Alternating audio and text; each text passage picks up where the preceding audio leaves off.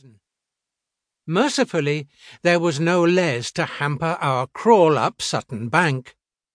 As we reached the top, a dozen gliders hovered above us like eagles circling a prey. We coasted along a high plateau, the North Sea forming a blue horizon 30 miles to the east.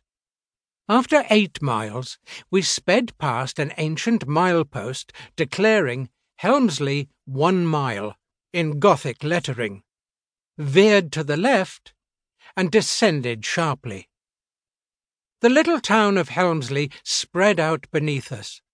Numerous red roofs huddled around the Norman church and ruined castle like chicks gathering around their mother hen.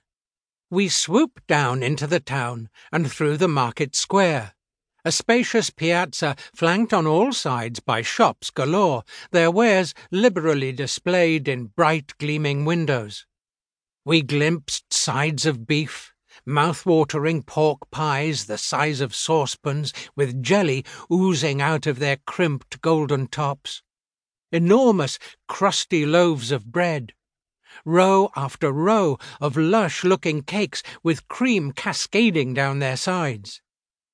We drove along narrow, winding, cobbled streets, whose names, curiously, all ended in gate.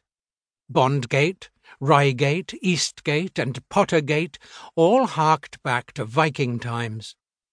The houses were packed closely together, tiny terraced cottages built of cream-coloured limestone, 2 floors squeezed into what would serve as a single-story bungalow elsewhere, eyebrow windows tucked beneath the eaves. We drove up and down all these gates, eventually finding Castlegate, where our organ seller lived.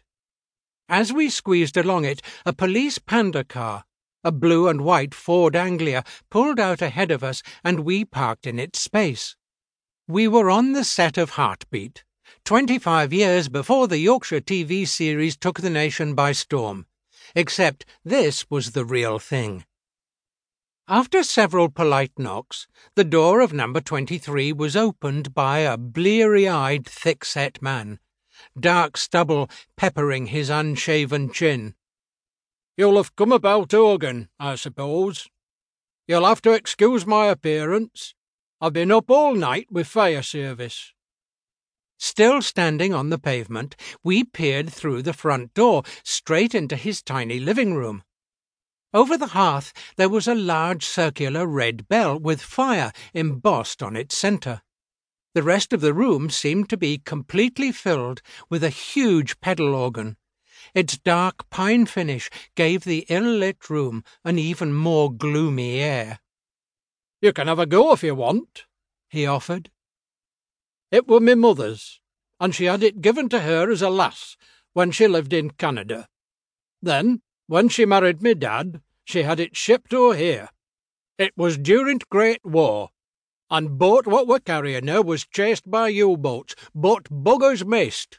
Sailors always said Torgun was a lucky charm." Margaret squeezed into the room and sat at the keyboard, her feet pedalling the bellows. She grinned broadly as she improvised the Navy hymn. Eternal Father, strong to save, whose arm doth bind the restless wave.